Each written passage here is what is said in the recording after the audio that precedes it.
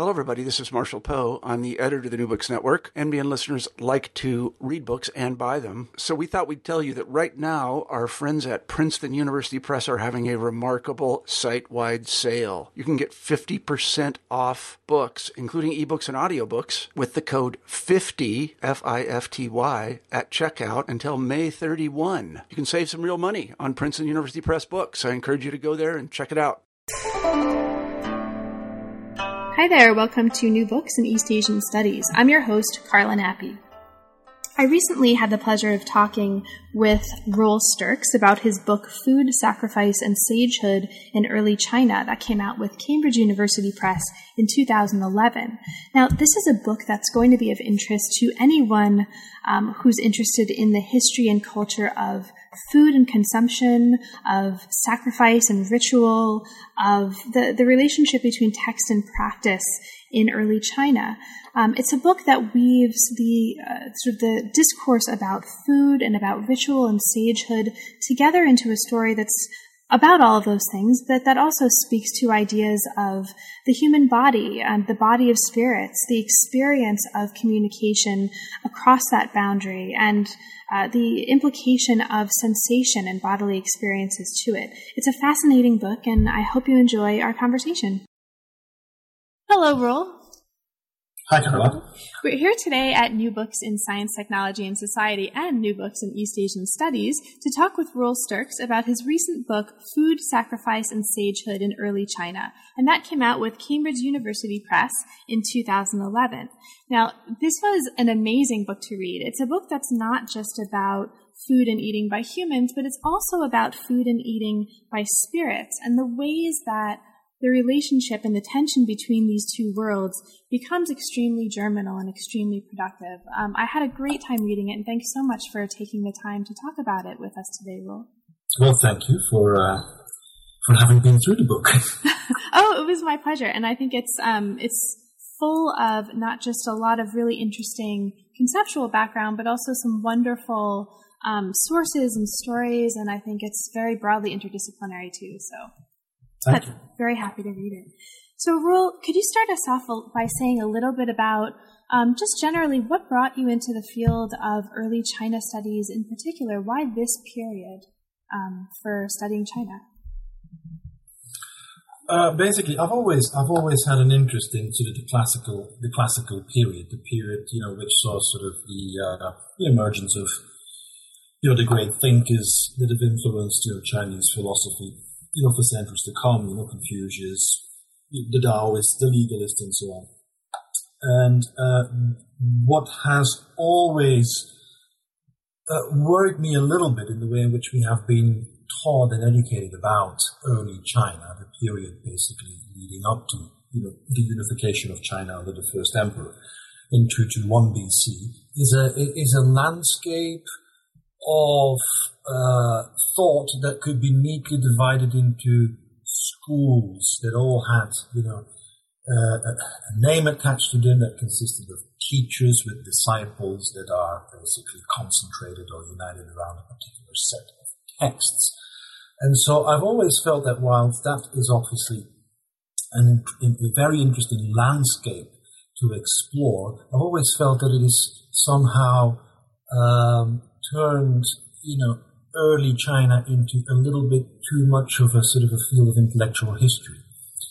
And so one of the things that sort of drives my interest in the period is trying to sort of break through the perhaps, too clearly pigeonholed landscape in which we have actually studied early China and tried to look for links between the more abstract ideas we find in philosophical texts and ways in which these things might have translated into actual practice, into daily life, into religion, and so on. So I find that an extremely interesting period for two reasons. First of all, there's a canon of texts, of course, that most students who study China will somehow, directly or indirectly, be exposed to. But at the same time, it's also a period about which we know so little, and about about which we increasingly get to know more because lots of new texts are being excavated, archaeologically recovered texts and material evidence that constantly sort of reshapes our understanding of the period. And so you can actually have a very satisfying journey as a student through this period because you obviously can feed off a rich canon of transmitted sources, and at the same time you can question and re-question them through new text discoveries. So that's basically what I find methodologically so interesting about working in the field of early Chinese studies. That's great because you really can see those interests very much manifesting in the project. Now, the book itself explores how sacrificial religion, its philosophies, its practices, its rituals, helps shape the sort of the field on which or in which early Chinese ideas of sage had developed. And it also treats the ways that sacrificial religion influenced the way early Chinese writers, scholars were working out ideas about the senses and the role of the human body and the human sensorium in communicating with the spirit world. It does all of this through a study of food and consumption, both at the altar and at the table, and the ways that they influenced each other. It's a really fascinating project. Roel, can you say a little bit about the genesis of this project in particular? Now that we've heard a little bit about your interest in early China in general, how did you develop an interest in and work on this project in particular? Well, it's partly sort of building on interests that I've developed in previous publications, and partly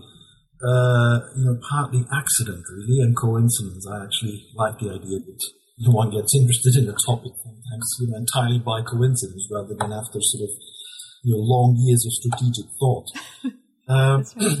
This particular one, I did a book on animals or animal culture as it is reflected in text of the period years ago, and of course one of the contexts in which many texts of early China talk about the animal world is, of course, talking about animals as sacrificial victims, as things to be offered up to the spirits or things to be consumed in the context of a ritual sacrifice and so on. And I suppose a logical sort of outflow is then go into a little bit more of the context of what sacrifice essentially is and what sacrifice means. Now, as you know, there is a huge anthropological theoretical literature on sacrifice and the notion of sacrifice and how this is translated, in various ancient civilizations. My particular interest wasn't exactly sort of to pick a debate, with the grand theorists who've obviously give a great deal of thought about on the subject, but I was actually quite interested in the mechanics of what people were doing at the time when trying to perform sacrifices. So my first interest was sacrifice, simply because there's so much in the text that talks about sacrifice. And secondly, of course, sacrifice, the offering or the seeking of a connection with the spirit world or with the unseen world through the offering of food and drink and through communally partaking in food and drink, of course, is perhaps constant mechanisms of Chinese religion up to the present day. And so I thought, well, is there information in the text itself? Is there a way in which we can first try and systematize it a little bit, but is there something that we can learn by simply looking at the details, at the mechanics of how people handled, sacrificial offerings? And so that really set me off then sort of exploring how food or sacrificial food culture reveals all sorts of things about the world of sensation, about the notion of sagehood, about flavor, fragrance, and I started to gradually use it not simply as an intrinsically interesting sort of topic to explore, but actually as a window to explore some ideas, in Chinese thought, more generally. So it was I had never actually suspected that I would deviate as far as I have, and perhaps partly also a bit unsuccessfully at times, from it being a very technical study of a set of text. And I suppose what I've done here and there is kind of bled myself a little bit and tried to think along with the texts as much as trying to simply reproduce or reflect or sort of give an account of what the texts say, or of how much material there is out there. Now you say you directly address at the beginning of the book what you mean when you by these texts, right? So you've mentioned the texts that you've looked at, and you talk about the nature of the sources that you use in the study, and you explicitly say that you chose not to incorporate some of them, so material sources, and you chose to focus on a particular set of textual resources that you're bringing to bear and looking at these issues. Can you say a little bit about that and the nature of the sources that you used for this, and why you made the choice that you did to use certain kinds of texts and not others? Well, firstly, I've mostly focused on textual sources. And that's partly because there's a great deal of text out there. And secondly, I think that to really make a sort of a considerate case and draw in the wealth of archaeological material that we have in the period requires the kind of training, the kind of specialism which I do not possess. And I think that perhaps in tandem, with professional art historians and with archaeologists, one might come up with a slightly different account, or at least with an account, that opens up new possibilities. So it's mostly texts that are focused on, texts which roughly are datable, let's say, from what's known as the Spring and Autumn period. If we go, let's say, roughly 9th, 8th century BC into then the early Empire, and I try to sort of have a cut-off date, in the Eastern Han period, the 1st and 2nd century AD. The sources, of course, are hugely diverse. I mean, I suppose what the book is trying to do is not to zoom in on the source and do a case study of, the particular topic in a particular text, but what I'm trying to do, in a sense, is bring in as much relevant material that I've been able to locate in both transmitted and newly or archaeologically recovered texts, and then see whether basically they follow a narrative which makes sense. It means that obviously there is a huge segment of the source basis that consists of the ritual canon, which will deal in a very sort of detailed manner with the nitty-gritties of sacrifices and banqueting. There is a great deal of the philosophical or the masters of philosophy of the period involved in at least the account of two or perhaps 3 chapters of the book. And then I try to bring in relevant excavated texts that bear on the subject. And when one, of course, deals with this period, and this is something which I'm sure my colleagues at least will sympathize with, one is by necessity sometimes, of course, almost forced to extrapolate a number of things from a patchy source record, or perhaps to work on a narrative which to a certain is sort of cut and paste work, because of course some of our texts are very difficult to date. We know the composition of these texts is highly problematic in the case of many of them, but most of the texts that have come to us as quote-unquote textual units. Today, they are layered texts. They are texts that one could potentially dissect into various subtexts and so on. But I wanted to stay away from these highly technical discussions because I sometimes feel that when we look at the rich textual record of early China,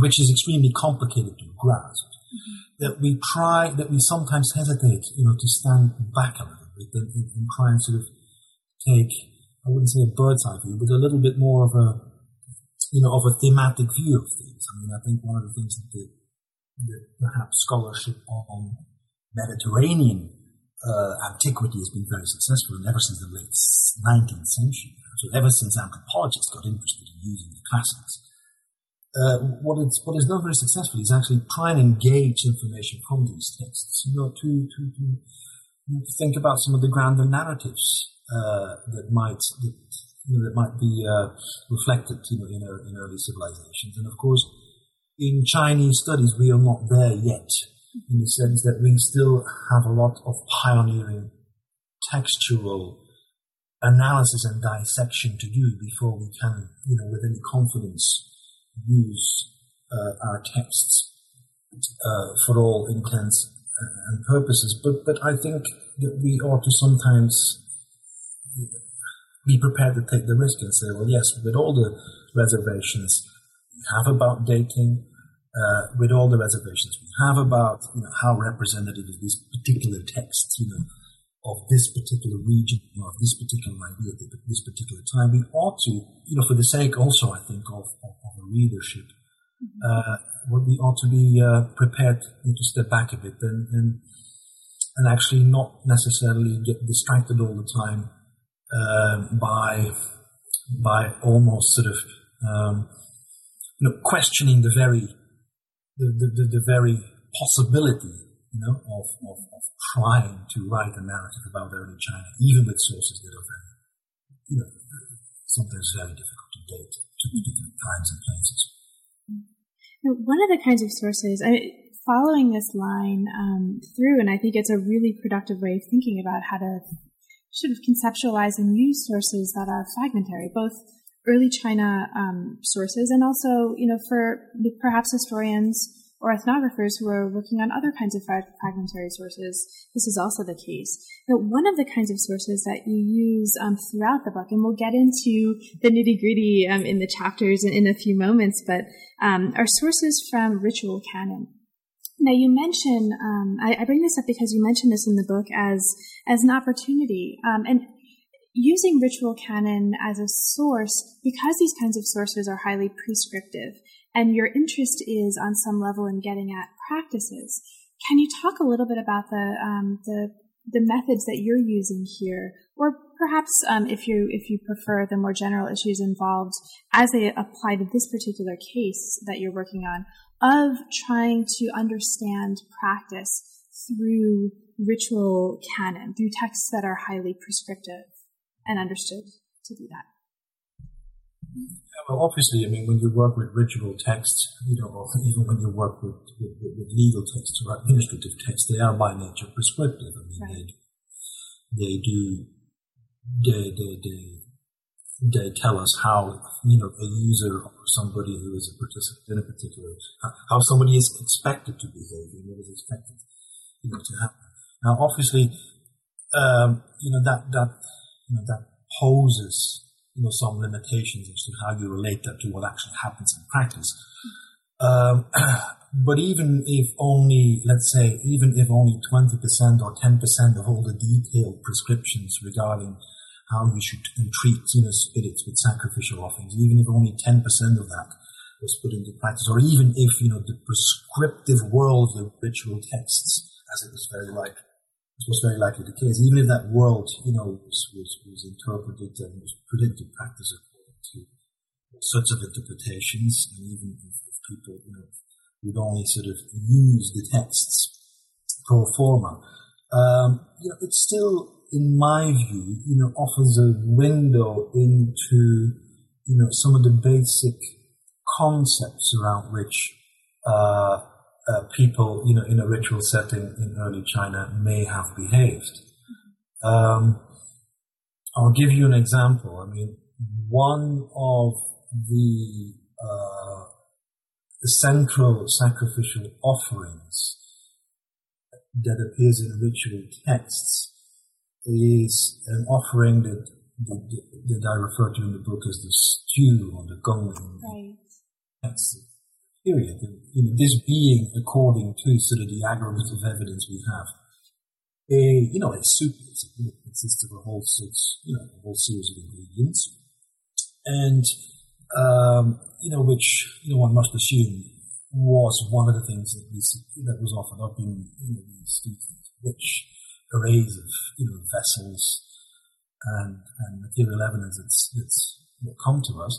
Now, obviously, one must assume that if there are prescriptive texts about a particular soup that needs to be offered up to the spirit world, that localities or that certain groups of the population or that certain interpretations would be given, to that. And so, whatever that particular sacrificial offering was at the time, or at every time and in each place, we probably shall never know. But what is interesting is some of the ideas that surround this particular stew and why, this is such a central, offering in many rituals. And then you see in the text this whole narrative about the stew being a symbol for harmony because it consists of various ingredients, none of which should overpower the other. It has to be well balanced. It has to be perfectly cooked. And so you see a whole set of symbolical values feeding off that particular soup, so to speak, which then, say something about, the symbolism that may have surrounded the sacrificial altars at the time. And even if, obviously, we cannot engage in a sort of a ritualist or literalist reconstruction of ritual at the time, it tells us, that perhaps, this idea that, harmony or the fact that ritual is a social occasion in which one expresses ideas of harmony or companionship or even political kind of connectedness, that was not an unlikely idea. Whatever soup was offered up, in any occasion, in a particular place. Mm-hmm. And so it's a little bit like, one can have a perfectly prescriptive scenario laid out for a banquet, even today, or a formal dinner. It's not going to tell you necessarily that this is exactly how the dinner at a particular time happened. But of course, you will probably know what was on the menu, and you will probably know what people were expected to do, when they were invited, at the table, so to speak. So it does offer a sort of a valuable window into events. But of course, in a sense, we're not writing history. We're sort of trying to sort of write a history of mentalities, or sort of it is a history of ideas without the ideas necessarily explicitly or theoretically having been formulated very clearly in the text itself. And so we're trying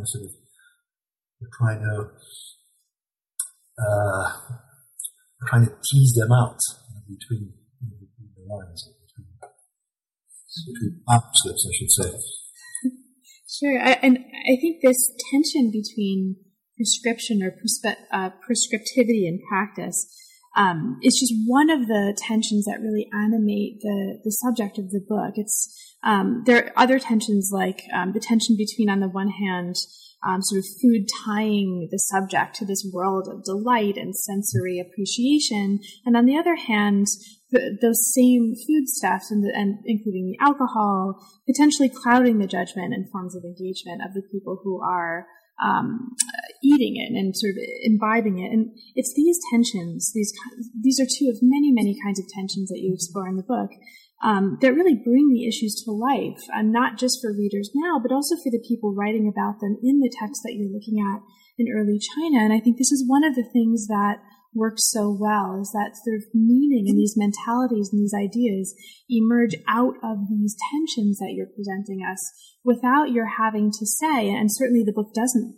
do this, which I think is wonderful, early Chinese thought was like this. This is a book that's really about bringing to life through sort of celebrating these tensions and getting inside the nitty-gritty of these tensions that seem to have animated discourse about food and consumption and ritual and sacrifice in early China.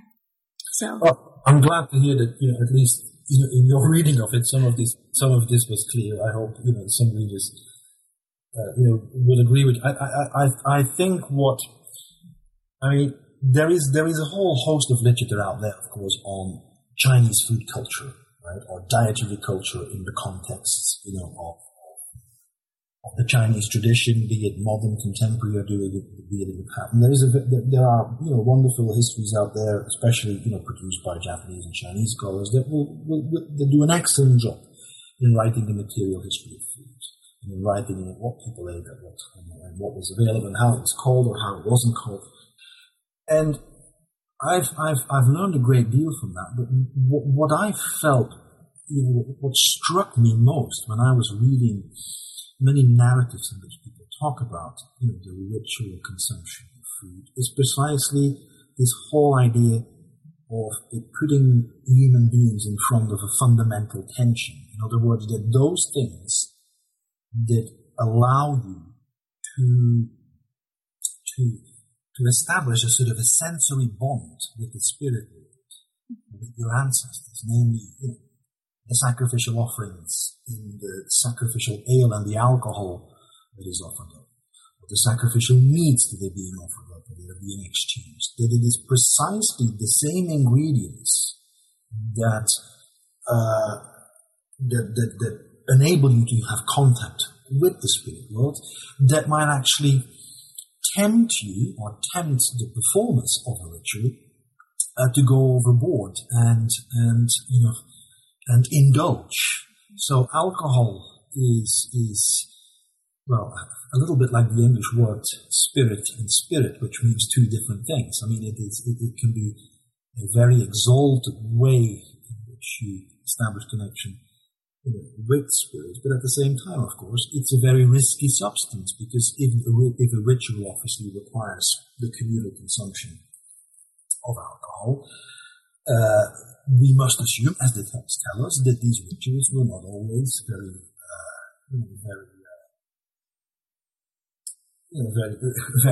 clean and controlled occasions, and that obviously there was a festive as well as a sort of more ritual aspect to this, and that struck me as something that's really interesting. On the one hand, we have these prescriptive texts telling exactly what you should and what you should not do, how you should hold your cup, like who should have the first sip, which part of the carcass offered up should be offered up first. And on the other hand, we have all this anecdotal evidence in texts of rulers, basically, that are drunk, that can't control themselves, that neglect politics because basically they are seen to be too much interested in imbibing, all these delicacies which on another occasion, one may wish to sacrifice.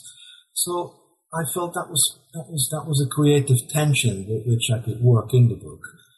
And in a sense, it led me to think about, perhaps, that's one of the sort of fundamental patterns if one thinks about, ideas such as self-cultivation and morality in the context, of early Chinese texts.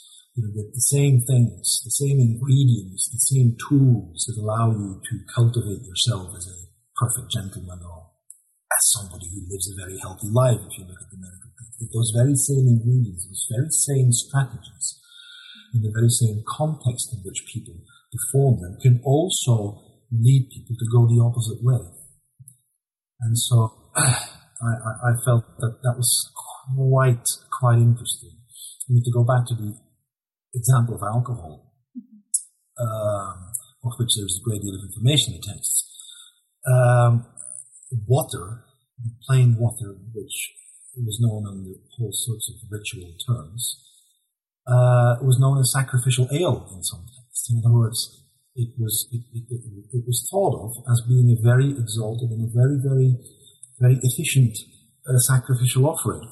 And so the idea that in the most tasteless, in the most insipid ingredients, are the most important sacrificial offerings, was something that I had never thought about when reading about, when reading, very, edifying studies about, the image of water in Chinese culture, the image of water in Taoist thought and so on. So I felt that these are parallels that are quite striking. If you see, that people talk about water in a sacrificial context, almost, in the same terms, in the same kind of connotations as you see them used at a more philosophical level by the masters of philosophy. That was interesting. And that was something that might tell us something about how what at first sight seemed to be quite trivial and material, ritual acts, may be reflections of, ideas that were out there and that perhaps have only survived in a more abstract form in the text of the philosophers. Absolutely. And just to kind of stick with this for a moment, this gets us into the book. You've mentioned the stew and bringing up right now the importance of water and blandness and sort of almost tastelessness as what you're aiming for in this stew that you're going to offer up to the spirits. This is also, to me, one of the most striking things that I learned in this book, because I think a lot of us, when we think about ritual sacrifice, we have this immediate image of very powerful sensory experiences, right? You think of the incense and you think of this sort of very the powerful smells and things. To emphasize here the importance of, again, this tension between taste and tastelessness, one of these animating tensions in the book, but the importance of blandness as that which is going to communicate in ritual cuisine with the spirits, was really striking. And can you actually talk about that a little bit as, to whatever extent you want to, as one of these tensions in the book? I guess flavor and taste being on the one hand, and then the importance of blandness and tastelessness, and water and the stew on the other. Yeah. What struck me, and of course I have to come clear in advance. I mean, that what I'm doing is, in a way, I'm trying to do text structures in the text, and trying to sort of put things together as little building blocks. So, but if you were to think of this tension between flavor and blandness, or even between color and the absence of color, or Brooke doesn't talk about it, but I'm sure that what one could extend this to sound, perhaps even to vision. But this is what's interesting is that blandness, or the abstention of things that might tempt the senses, seems to be a theme that percolates not just ritual texts, but also, the texts of our philosophers that talk about, how the perfect, gentleman or the sage, ought to behave in himself. There seems to be an idea that whilst one ought to be able to sense and partake of all the stimuli that impress us, in the world we live in, then actually it's by gradually, being able to abstain from, this whole sort of sensory feast around us, that one sort of understands the deeper meanings of life, of the cosmos, of the things that ordinary mortals who are really stuck to, to the daily palate, so to speak, that they fail to grasp. And so it's quite interesting to see even in sacrifice, that sensory memory seems to be very closely connected with the kind of flavor that ought to be connected with sacrificial offerings. In the sense that if you're trying to make offerings that have to have an immediate impact, or if you're trying to offer sacrifices to ancestors or to perhaps spirits that are quite recent in your memory, you imbue them with a relatively generous types of flavors. It's almost like, let's say, if you want to offer a sacrifice to your grandmother, and you know that your grandmother had a sort of a soft spot for, I don't know what, for tomato soup, so to speak, then of course, you offer, a tomato stew in the hope that you will make sensory connection with your grandmother. Now, obviously, the further back you go down in time, and the more distant your ancestors are from you, the more difficult, of course, it becomes to establish contact with them, and then settling down on a particular flavor or a particular offering is more risky, because you don't know whether it will ever be appreciated, by the spirit. And so you see that the more distant, or even the more important, the spirits or the ancestors are that you seek to address, the more flavorless and the more bland the offering becomes. So it's a little bit like what you do in a sacrificial ritual is you offer in the hope that the sacrifices will be appreciated by the spirits, but there is never a guarantee indeed that they will. That's why all these rituals seem to have been, in many ways, also quite nervous occasions in which one tries all sorts of formulas in the hope that finally, of course, there would be a response from the spirit world. And so I like this idea, but when you read philosophical texts, and anybody who teaches an introductory course, on the Taoist classics, will talk about non-action, the absence of color, the absence of flavor, about water being this foundational symbol because it symbolizes,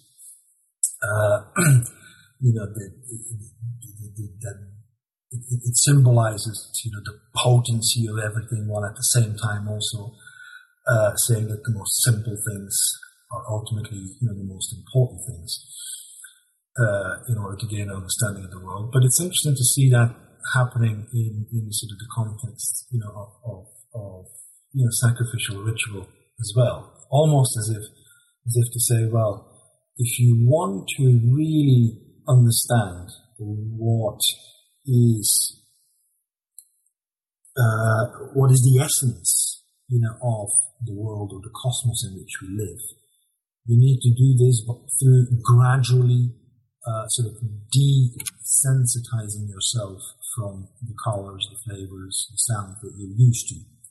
And that by being able to do that, you have that understanding.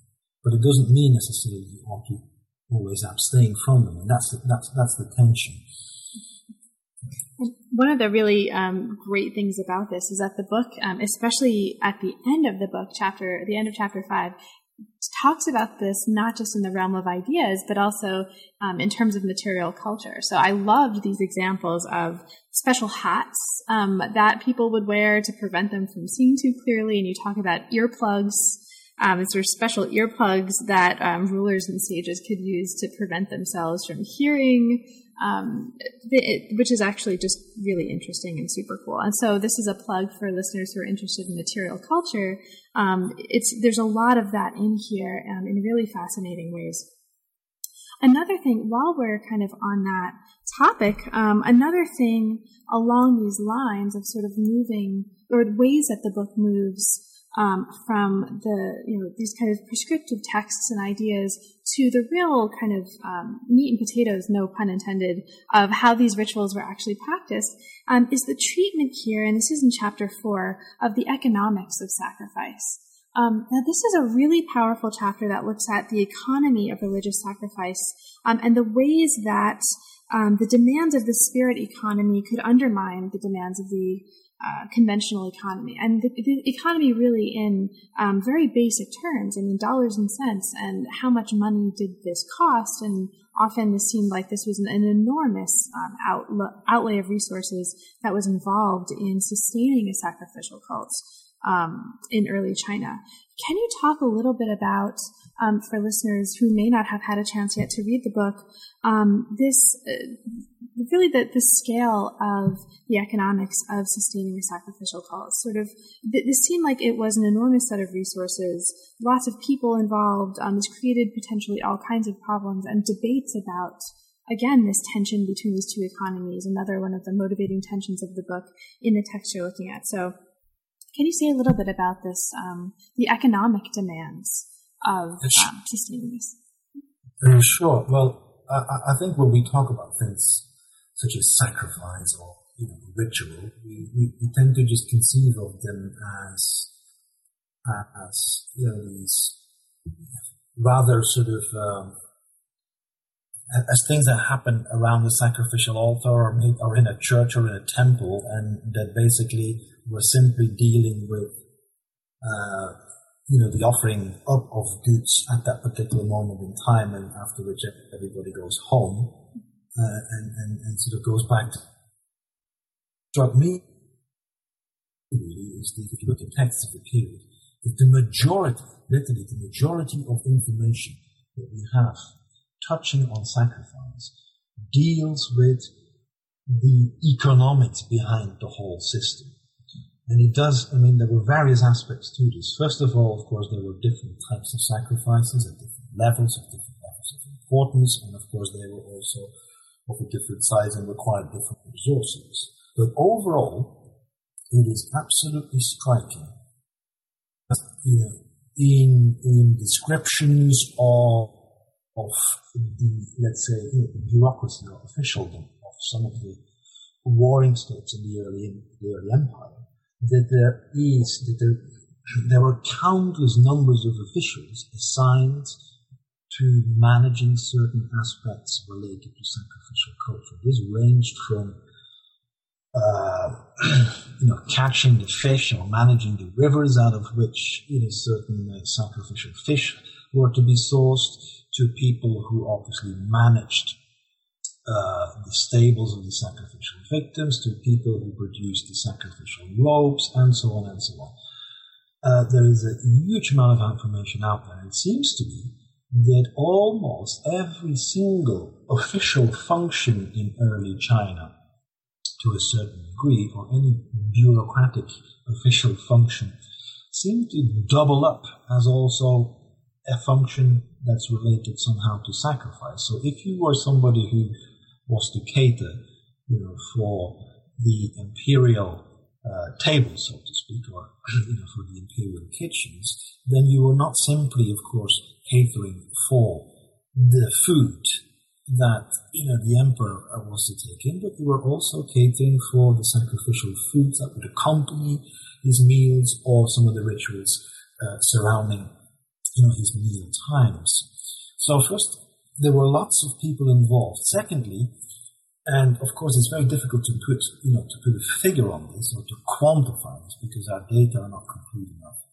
It is also absolutely clear that the obligation to sacrifice, the obligation to participate in sacrifice, or the obligation to contribute ingredients or locations or human resources to certain sacrifices was a real economic burden on certain segments of early Chinese society, to such an extent that one could even argue that some rulers may have used sacrifice or sacrificial obligation as an excuse to draw taxes and economic resources out of it. In other words, if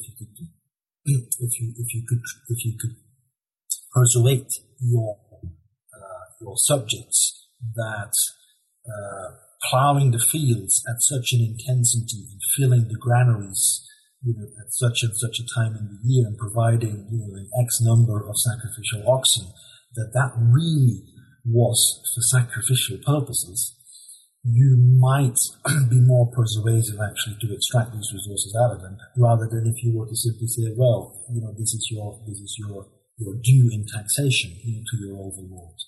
So I have a feeling that that the sacrificial economy, or the basically economic life, as it was focused on, or as it sort of emerged around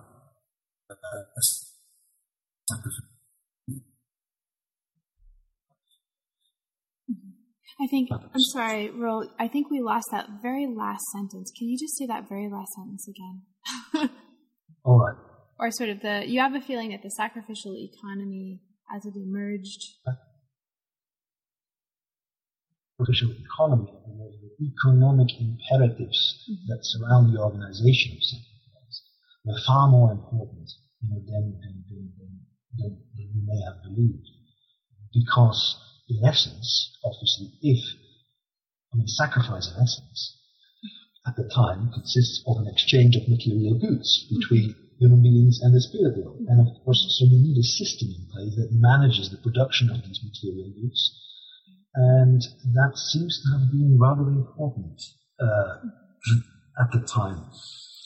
And so, if we look at we have concrete examples, of course, of some of the emperors, the first emperor, Han Wu Di, sort of the latest reigning emperors of the Western Han period, of performing sacrifices which would be enterprises that would take 2 or 3 years of preparation, that would involve not only the emperor leaving the capital, with a cortege accompanied by thousands of servants. It would also involve years in advance, very often, that forests were cleared, or that a path was cleared, on the sort of journey of the imperial cortege. It would mean that entire regions near a sacrificial site would be charged, or that they would be solely dedicated to maintaining and producing, the goods and the ingredients that were needed for a sacrifice. So we have a whole economy, basically, surrounding, sacrificial culture, which I think, is it's actually in a way still surviving in China today.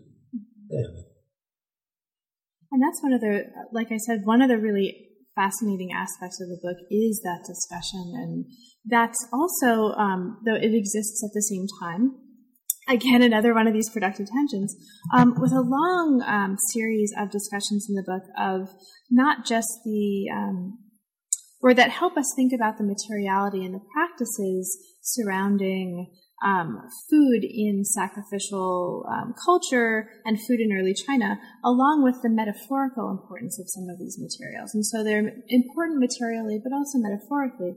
And we've talked a little bit about alcohol, but another one of these kind of touchstone materials that does produce these germinal tensions in the material that you're working with, as far as I can tell as a reader, is meat. This comes up a few different ways early in the book, both as you talk about meat exchange, food taboos, and sort of abstention from meat immorality. It also occurs in metaphors of sagehood that employ the figure of the butcher, right? And so meat is another one of these. You can really follow this theme throughout the book as well, that shows up in different ways, metaphorically as well as materially. Can you talk a little bit about that? And I know that's kind of, on some level, a ridiculous question to ask you to talk a little bit about the importance of meat and morality, because it's such an important theme in so many ways in the book. But perhaps if there are particular aspects of this that especially interest you, or that you find especially surprising or interesting to think about these ideas with. If you could talk a little bit about that. Yeah, well, meat is a very important, it's not simply a very important sort of ingredient in our text, but it's also a very important idea, as you say, a very important concept. I mean, first of all, meat, meat was a luxury product. In early China, there's no doubt about that. There's no doubt about the fact that, the consumption of meat, was reserved, pretty much, to elites, and that actually, meat was not as high, on the menu in early China as, among certain segments, of Mediterranean, Greece or Rome. But what's interesting about meat is that it has been invested with power, from pre-imperial days, in the sense that, sharing meat, offering parts of a meat sacrifice was a way in which you forged political bonds with your overlords. So basically meat, was a political passport as much as it was, this thing that you offered up in sacrifice. And so, to be given meat, to be shared meat with someone, meant, to be accepted into a political allegiance, at least, for a period or for an occasion and so on. So there was this whole culture of meat as a significant gift. Of course, the handling of meat, the butchering of meat,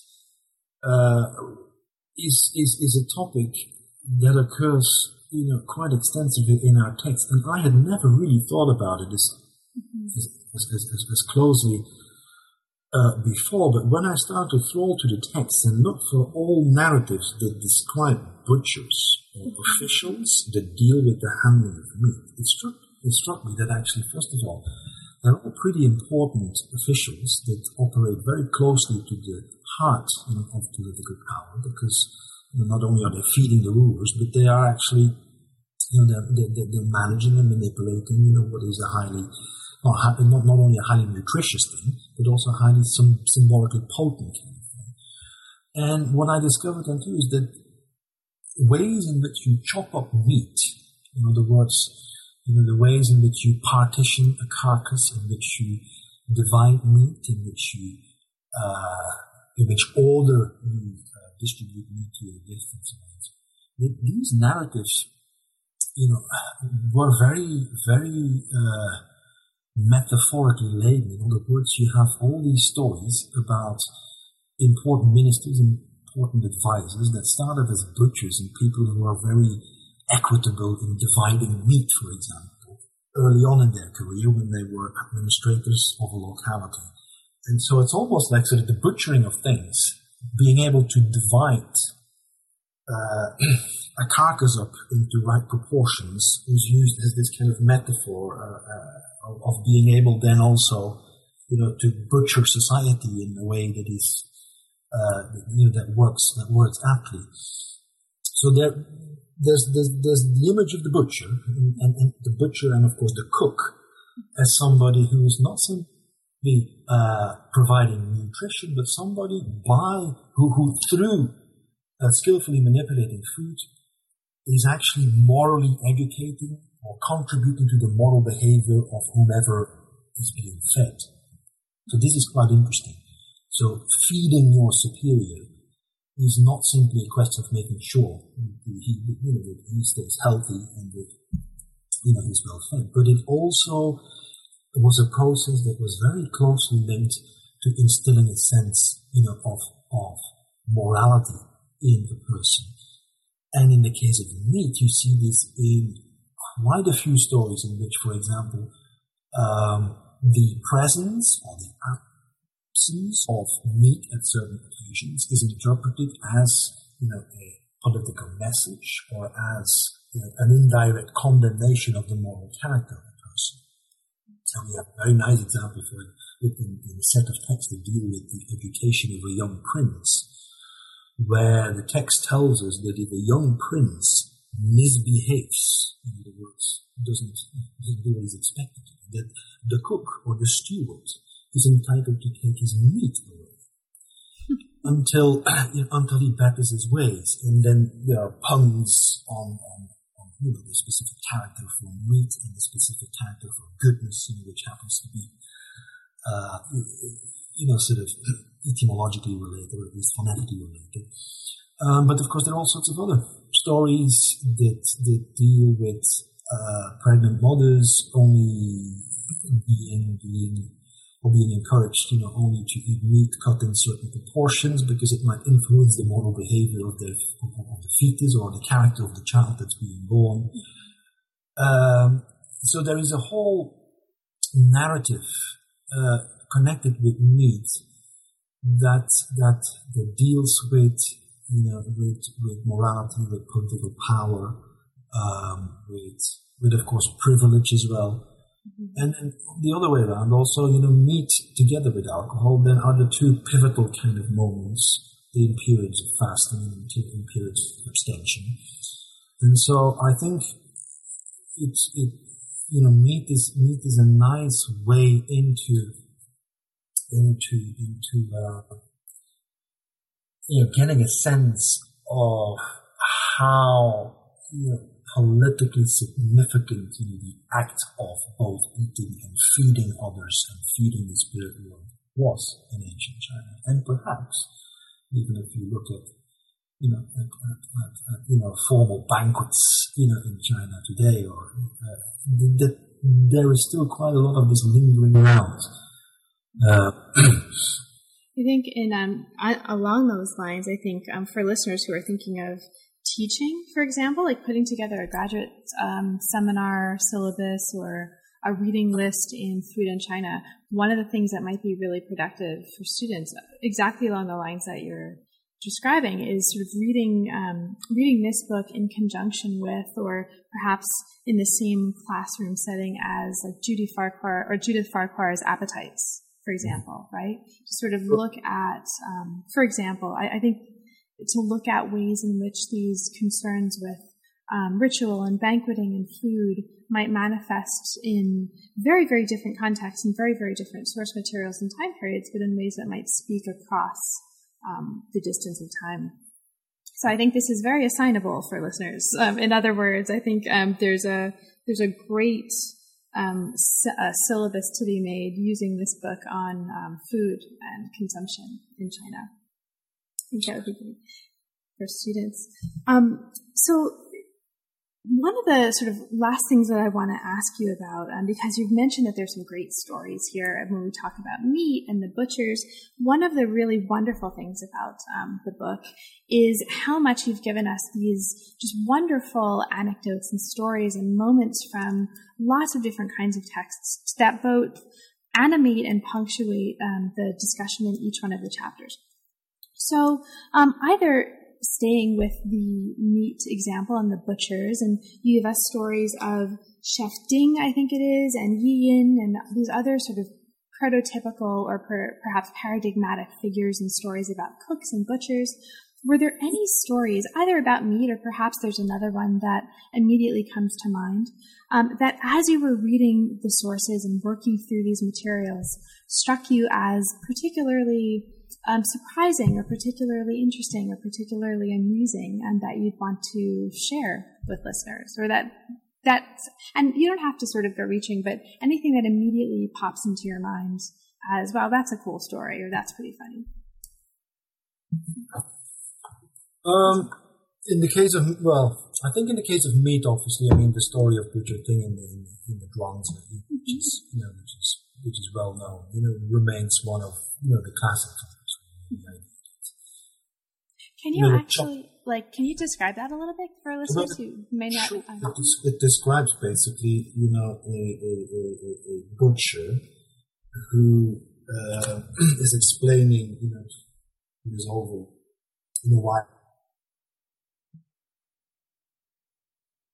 ways that he manages to carve up that many oxen without his live ever getting blunt, and then he goes into a beautiful bit of discourse in which he actually is basically avoiding hard bonds and avoiding, sort of hard junctions and knots and so on in the carcass. And basically the art of cutting consists in finding the way of least resistance as you cleave through the carcass. And that's, of course, that beautiful idea in Taoist context that the most efficient type of action you can undertake is an action that requires the least energy, and that is basically inspired by the composition or the natural circumstances of the thing that you are dealing with. So that of course, is one,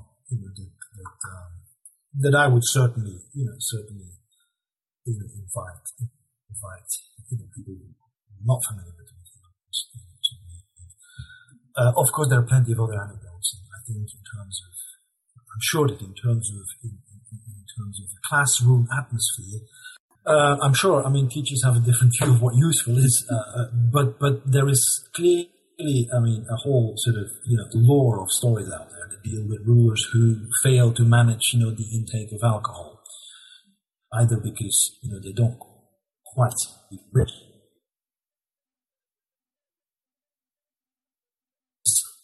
That overindulgence in alcohol is used as a standard way of describing something as morally defunct and a bad ruler. So that certainly is an interesting theme throughout that text. One of my most favorite, I suppose, not anecdotes, but statements in one of our texts is an accusation, basically, by a thinker known as Mo-Tzu against what he refers to as the Ru, or quote-unquote Confucians, who were known for elaborate funerary rituals, where basically the Mohi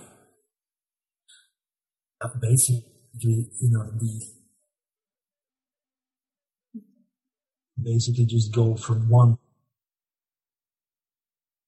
so they're not in the reverence surrounding the funeral, but they look at the sort of the festive advantages, really, of official ritual. And I thought that's quite nice because he uses the image of these Confucians sort of walking from one funeral to the other as hamsters, As hamsters? As hamsters, really sort of like doing their fill, like getting a good feed of the sacrificial offerings and the wine, and the ale that surrounds these rituals.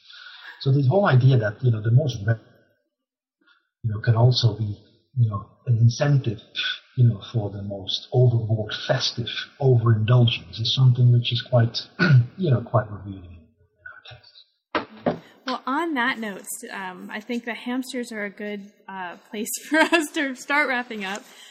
Roel, there's a whole bunch in this book that we didn't have a chance to talk about. They're just fascinating discussions of all kinds of different kinds of texts, crimes, legal codes, sages with superpowers. There's a whole lot in here that is really a gift for the reader that we haven't had a chance to talk about. Is there anything about the book in particular that you want to mention for listeners who may not yet have had a chance to read it that we didn't have a chance to talk about? I think it's this particular type of book. I've tried to be as generous as I could with factual accounts and including information perhaps on early Chinese dietary culture as I thought was relevant. But I think what might be useful for readers is it's actually a book about food which really isn't about food. And in many ways what it does it uses food or food culture as a window on Chinese thought, really, and I hope what readers might take away, from this particular account is that, there are very fruitful ways in which one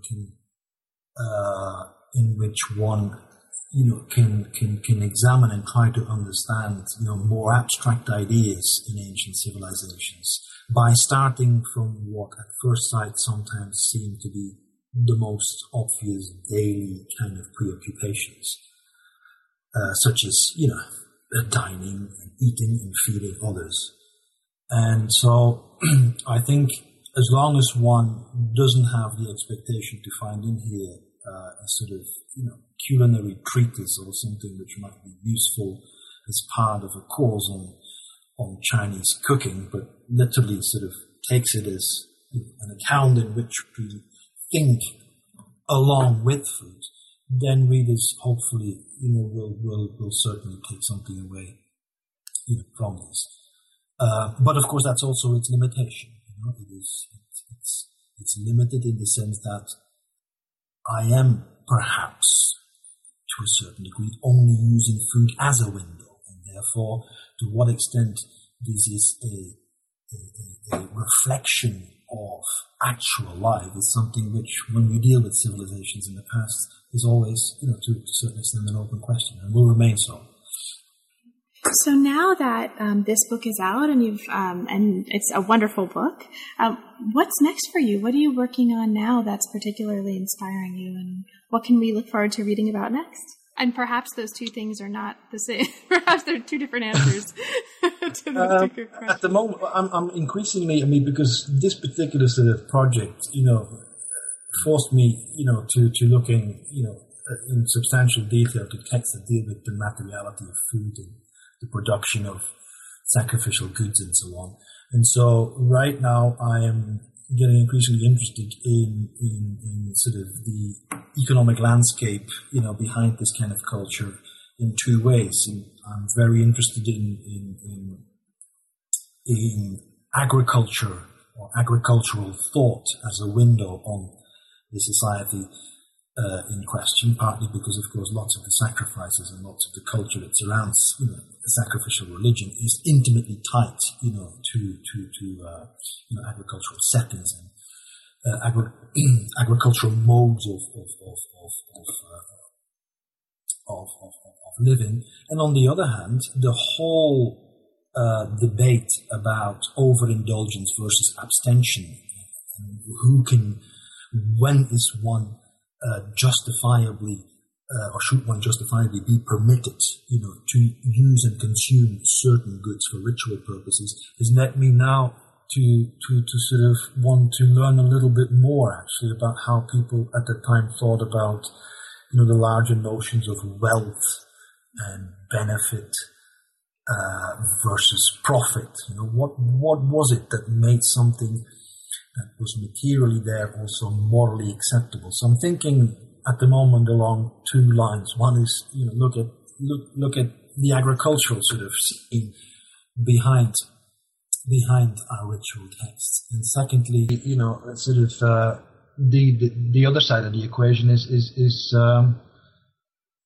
more the sort of the economics behind it all. If it is the case. I've looked at this particular book looks at ritual for a great deal, but of course there are lots of agents, behind ritual that deal with, with economic issues, and I'm increasingly interested in some of the economic ideas about exchanging goods, about giving, about receiving things, about justified expenditure on certain items and so on. So I'd hope to spend some time, not so much, with the hope of being able to write an economic history, but more sort of, to look at our texts with an eye on ideas about wealth, about profit, about poverty, about justified expense, about the morality of material goods and material existence. So that would probably keep me busy for more years than I. Well, thank you so much. Thanks for making the time. It's a great book. Thanks for talking about it with me, and thanks also for your patience and good humor in navigating all of our connection issues between the U.S. and the U.K. It's been a total pleasure. Thank you so much. Well, thank you, Carol. You have been listening to New Books in East Asian Studies. Thanks very much, and we will see you next time.